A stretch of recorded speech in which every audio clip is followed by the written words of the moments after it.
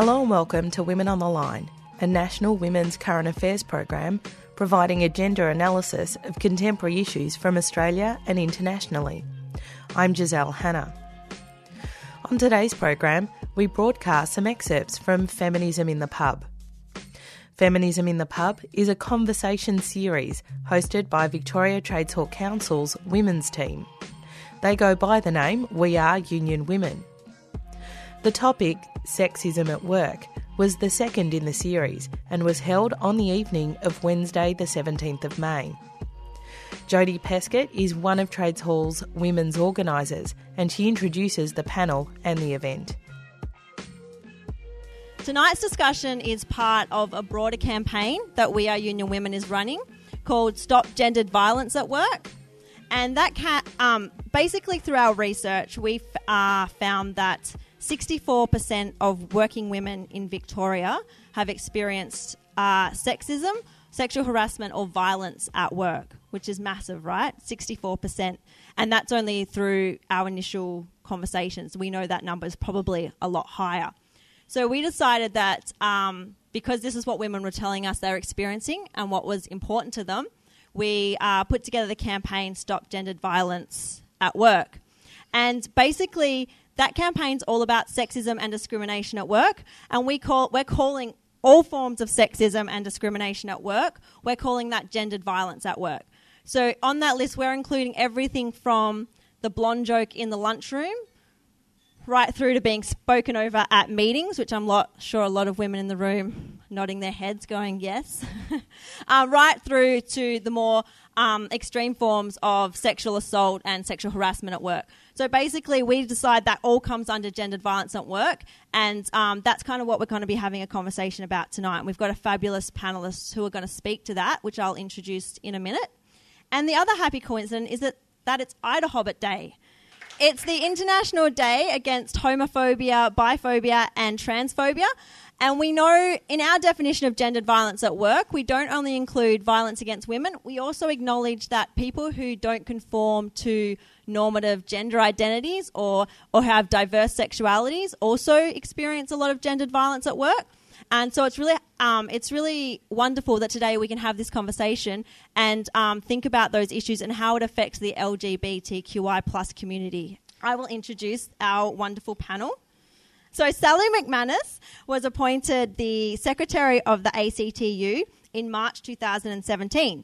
She was previously the Vice President directing the ACTU's campaigns team. Prior to joining the ACTU, Sally was the branch secretary and an organiser with the ASU in New South Wales and the ACT for 22 years. So she has a little bit of experience. During Sally's time as ACTU secretary, their membership grew from 9,500 to 12,000 members, which is phenomenal. She's led many successful campaigns in the private, public and community sectors, including, as Will mentioned a couple, but including a campaign preventing water privatisation and the Equal Pay campaign for community and disability workers, which delivered between an 18 and 40% pay increases. And my next esteemed guest is Sally Goldner.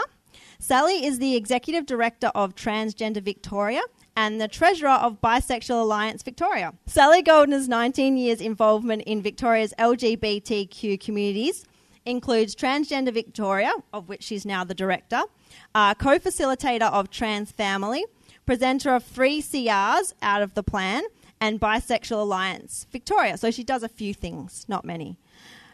She's a life member of 4 organisations, the 2015 LGBTI Victorian of the Year, and she joined the Victorian Women's Honour Roll in 2016. And my next panellist is Kate Pern.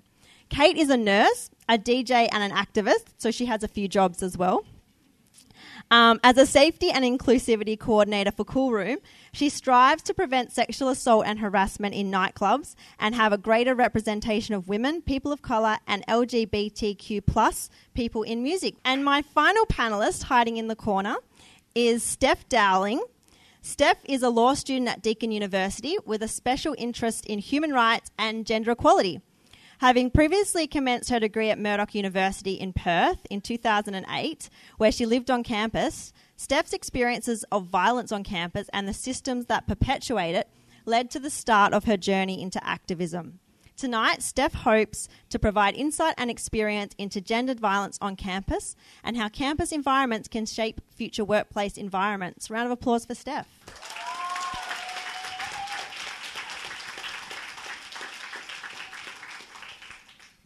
Okay, so what I'm going to do is I'm going to kick off and I'm going to address the first question to the panellists. What is sexism at work? What does it look like? And can you share with us your first experience of sexism at work? Can I start with you, Sally? Hey everyone, I want to pay my respects to the traditional owners of the land. Okay, so what's sexism at work? So there's all the obvious things which I'm not going to go into because we'll get to talk about. So the economic inequalities between genders, that's the most obvious and big one. Of course, there's the all the different forms of violence that was talked about before. But I wanted to mention something slightly different. How men will underestimate us and how this can be both a something that can hold us back if we internalise it, but something that can be a strength if we use it to our advantage. I've found over the years, over and over, being in rooms with people where men will tend to assume the women in the room aren't as smart as them, aren't as capable as them, aren't as able to do things. And that manifests itself in lots and lots of ways. I've seen women deal with it in different ways as well. Some women just take it on as, okay, it must be true. I mustn't know as much as person X, Y or Z, or bloke X, Y, Z. I've seen situations where women have used it in really smart ways, sort of like, ambushing them because they underestimate us, letting them underestimate us and then totally outmanoeuvring them. So I've been quite impressed about that. But the main thing I wanted to say is that the dangers of letting that get to you, like in your head, and then you start thinking to yourself, well, maybe I'm not as smart as them. Maybe I'm not as capable as them. So my advice to everyone about that is this. Pick the bloke in that room that you absolutely know that you're smarter, just as smart, just as capable, etc., etc. Watch that bloke. Watch how he's totally confident speaking. Watch how everyone shuts up when he speaks. Watch all of that happen and remind yourself, I'm just as smart, just as capable, if not more than him. If he can do it, I certainly can. So I find that's a little technique I've used over the years that has certainly meant that you've had more confidence and you've avoided internalising it as much as you can. But the question you asked about my personal experience about sexism at work, my first personal experience, there's been many of them, but you asked my first one. And in a way, it's sort of a minor thing in some ways. But one of my first jobs, I was a Pizza Hut deliverer. And before becoming a Melbourne girl, I was a Sydney girl. And so I worked out in Seven Hills, if anyone knows where that is. And it was ages ago. It was like 1990. And bloody Pizza Hut had these terrible uniforms you had to wear, and women had to wear these like wraparound grey things, right? They like went from here down to here, and they were just like this wraparound grey thing. Now, I don't care about fashion. I don't care about it at all. I do sort of care about dresses and having to wear those, but it was like there was no choice but this like terrible grey thing you had to wear, which in the end, like a minor thing but demeaning and actually quite dangerous because delivering pizzas at Seven Hills at night sometimes is very dangerous. And so my first experience of sexism at work. Thank you. I too would also like to acknowledge our original inhabitants and pay respect to elders past, present and emerging. And given that it is International Day Against Homophobia, Biphobia, Transphobia, I would very much like to acknowledge our lesbian, gay, bi, trans, intersex and queer original inhabitants, including sister girls and brother boys, and acknowledge their special contributions to diversity on and around the land. My first experience of sexism at work, and I'm just going to stretch the boundaries beyond paid work a bit because of volunteering in the LGBTIQ communities. Unfortunately, even though we face many similar issues amongst those groups, at times we don't play very nicely together, and we have to face the reality that there are some elements of gay males who are prejudiced against females, whether we call that sexism, chauvinism, misogynism, which to me is hair-splitting anyway. And probably that was my first experience where in some negotiations, all of a sudden this particular gay male started shouting at me and trying to coerce me into making statements, which to me is a form of a misuse of male power. And so it is an issue that sometimes people don't think about, because we have stereotypes in our society, which I think are shifting, but they've probably got some deep roots of gay males being effeminate and all that sort of thing. Well, some are, not all of them are. And so that was a real shock. Here I thought I was in this safe rainbow place, and well, it was the rainbow had some jagged edges, and that was a real shock to the system. And there have been other experiences around things as well, but that was the first one. And so it can be a reminder that it comes up, I suppose, in work in very unexpected and sort of out of the blue sort of ways. I too would like to acknowledge the traditional owners of the land and acknowledge that this event takes place on stolen land. What is sexism at work? Sexism at work is a female DJ having to prove herself to security to be allowed backstage because they don't believe that she could possibly be playing that night because she's a woman. Sexism at work is having to put up with constant sexual come-ons, comments about your body, groping, touching every day as part of your job. Sexism at work is not being able to seek help from the people that are hired to protect you and upkeep the security of your workplace. I'm speaking there from the point of view of work I've done as a DJ and also just in working in live music venues. But I guess my first experience of sexism would be as a nurse, as a graduate nurse, just constantly putting up with being sexualised by my male patients. Sexism at work, to me, is so broad. It covers so many things. It can be anything from being patronised or spoken over to being physically assaulted, and it really is all-encompassing. As Jodie said, I'm going to be speaking from a perspective of kind of universities as a workplace, even for students, and also as a place that shapes future workplaces with the attitudes that people, both women and men, learn in universities and then carry forward with them into their careers. One of my first experiences of sexism would be moving on campus as a teenager and within a few days being assaulted. And also I think it's very important to acknowledge that sexism at work involves, that's the far end, but when we laugh off the crude jokes and the comments and the inappropriate behaviour, that's the culture that sets up a dangerous situation, and that's why every single step of the way needs to be taken seriously.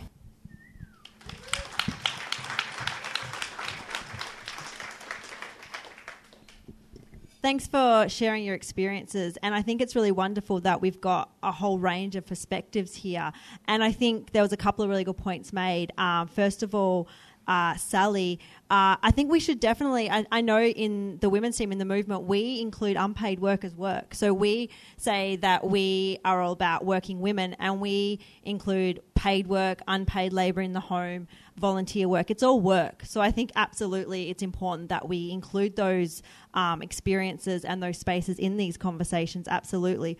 The next question I want to put to the panellists is, do you think that sexism at work is an important or significant issue? And if so, what is its impact? I want to talk about equal pay and the fact that the gender pay gap hasn't moved really at all for a quarter of a century. So a long time, at least a generation. And you wonder about why is that? Why hasn't it moved? Well, the first fights for equal pay were about, of course, the fight to be paid the same for exactly the same work. And because enshrined in our laws were two different pay rates, one for men and one for women. Can you believe that we had that? And, of course, unionists and other people fought very hard to change that situation. So to unpack why we still have this persistent 18% a gap, you've got to think about a few things. There's the things that we know, and that's the fact that still women are the people who take the time out to look after children, and the fact that we don't have proper paid parental leave that fills that gap as well. But there's still more to the story, isn't it? And it's a fact that some work in our society we've valued more than others. And so you look at, say, someone who is a mechanic and fixes cars. They're going to be paid more than someone who is an early childhood educator. And you think about how crazy that is. Like, not that cars aren't important, but they're certainly not as important as children and young people in the next generation. And so you think, okay, well, how come that's happened? Well, it's been because society has relied on us to do things for free for a very, very long time. And so an ingrained idea that, well, women are the carers anyway. They've been looking after children for free. They look after people with disabilities for free. They look after the elderly for free. And you look about how that then translates to how we value it in the workplace. So disability support workers, early childhood educators and aged care workers, all of them are caring professions, aren't they? And because it's a caring profession and because we live in a patriarchy, we don't value caring as much as we value fixing stuff. And so how do we fix that problem? That's a hard, thing to answer. It's going to take a lot of struggle. I took some inspiration from the women in Iceland who just decided, well, that's it, we're going on strike, and they all did for equal pay.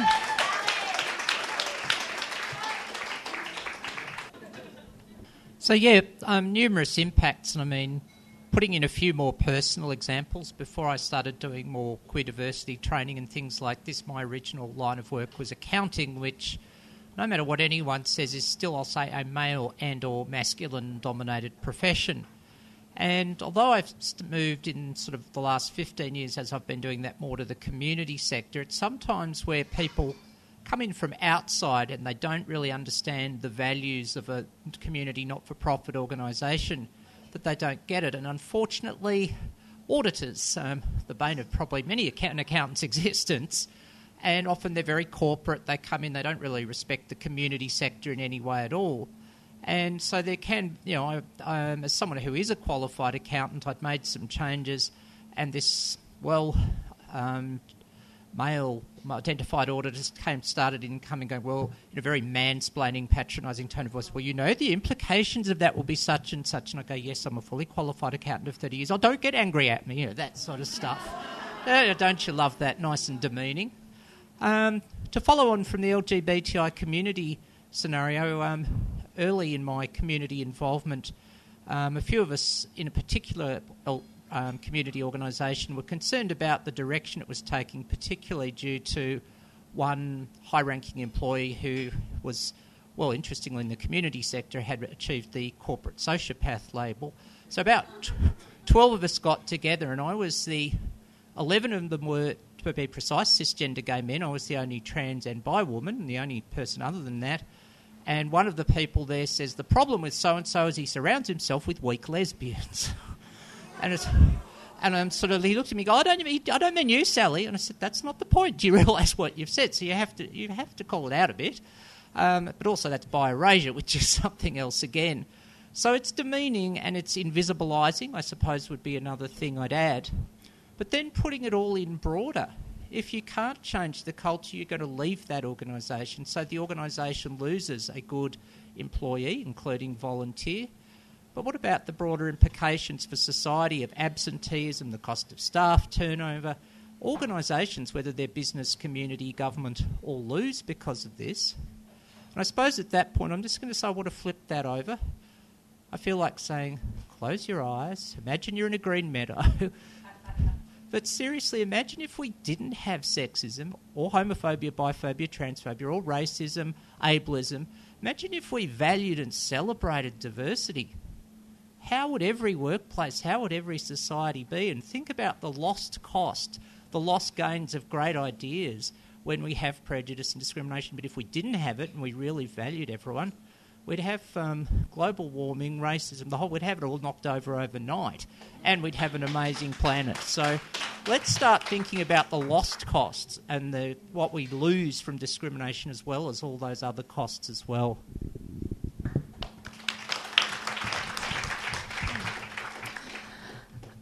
I think one of the impacts that Sally McManus already touched on, obviously, is economic, but something that I would really like to see more light shed on is the economic impact of loss of students. Obviously, that's a great passion of mine, so sorry, I'm going to keep talking about it. But, for example, myself, I dropped out of uni and started again 5 years later. That's 5 years of time just in my life where I could have, instead of being a lawyer, I'm just working as, selling people beer and things, which no disrespect to that, but that's obviously had a huge economic impact on my life. And then you also have the HECS debt twice. I've got Centrelink telling me that, possibly I can't be supported until the end of my degree because I've already gone over the time that it's supposed to have taken me. So the impact of it in an economic sense is far greater than what you might ordinarily think, especially when you think of the fact that dropping out of study isn't...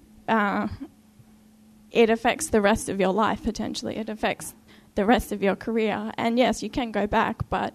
that's a huge amount of lost income. Or, as I think has already previously been said, it doesn't have to be a job that you've studied for. A lot of people just leave workplaces where they can't take the harassment or where they can't take the atmosphere. So mental health and economic issues, I think, are a really huge impact from sexism at work.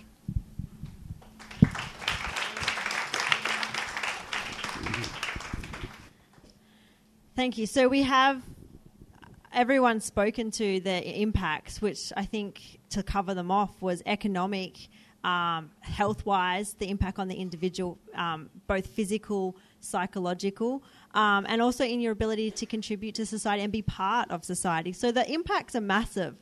So we've explored a little bit what sexism in the workplace looks like, and we'll do that a little bit later on as well, and its impact. But now I would like to ask the panel, thinking back to your experiences of sexism at work, how do you deal with sexism at work, and what are your strategies? And I also want the audience to think about this. How do you deal with sexism at work, and what are some strategies that you've used, or what are some strategies that you've seen used either by your union or your employer in the workplace or other organisations? What are strategies that work when dealing with this? Well, my experience of sexism since I've become secretary of the ACTU is different to the grey dress thingo. Now it's just on social media and it's daily. It's like, look, that's a man, ugly lesbian, where are your testicles, where's your penis, like on and on and on. So my way of dealing with that is really simple. I tell the staff at the ACTU, have anything to do with social media, just delete it, get rid of it, and I totally ignore it. I don't spend one single second of my time or my energy deconstructing it, thinking about it, giving it any time of day.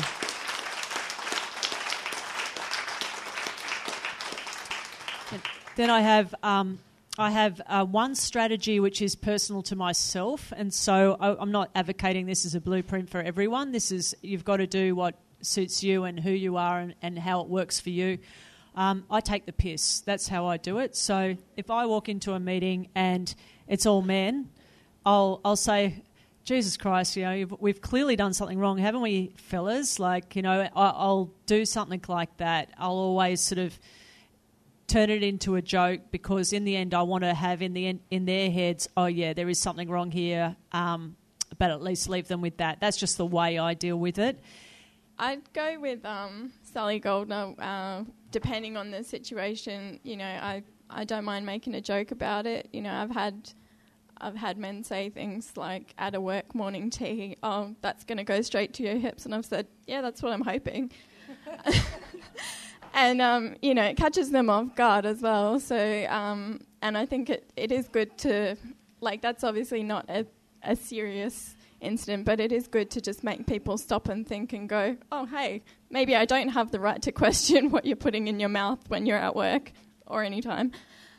When it comes to more serious things, I definitely would say that, if you're up to reporting, if you're up to fighting against the structures, whether that be at work, with your union, at university, definitely do that. But at the same time, something that I'd really strongly advocate is self-care.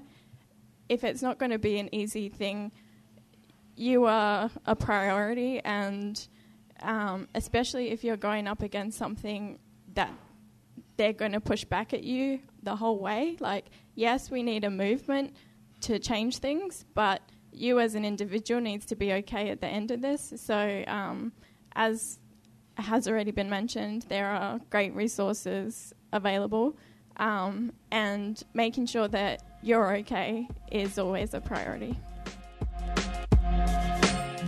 You were listening to a small excerpt of Feminism in the Pub on the topic of sexism at work. The event was hosted by Victoria Trades Hall Council's women's team, We Are Union Women. If you want to get in touch with them, go to unionwomen.org.au. A special thank you to Annie McLaughlin, the producer of the Stick Together show, who provided the audio for this week's show. And that's all we have time for on today's program. Women on the Line is produced in the Melbourne studios of Community Radio 3CR, with the financial assistance of the Community Broadcasting Foundation. The show is distributed nationally via the Community Radio Network, with special thanks to the Community Broadcasting Association of Australia. If you want to get in touch with the producers of the show, you can write to us at womenontheline@gmail.com. You can follow us on Twitter or like our page on Facebook. If you want to hear this show again or any of our previous programs, you can download the podcast from 3CR's website. That's 3cr.org.au. Go to the Women on the Line page and follow the links to this week's show. Thanks for tuning in. I'm Giselle Hanna, and I look forward to your company again next week.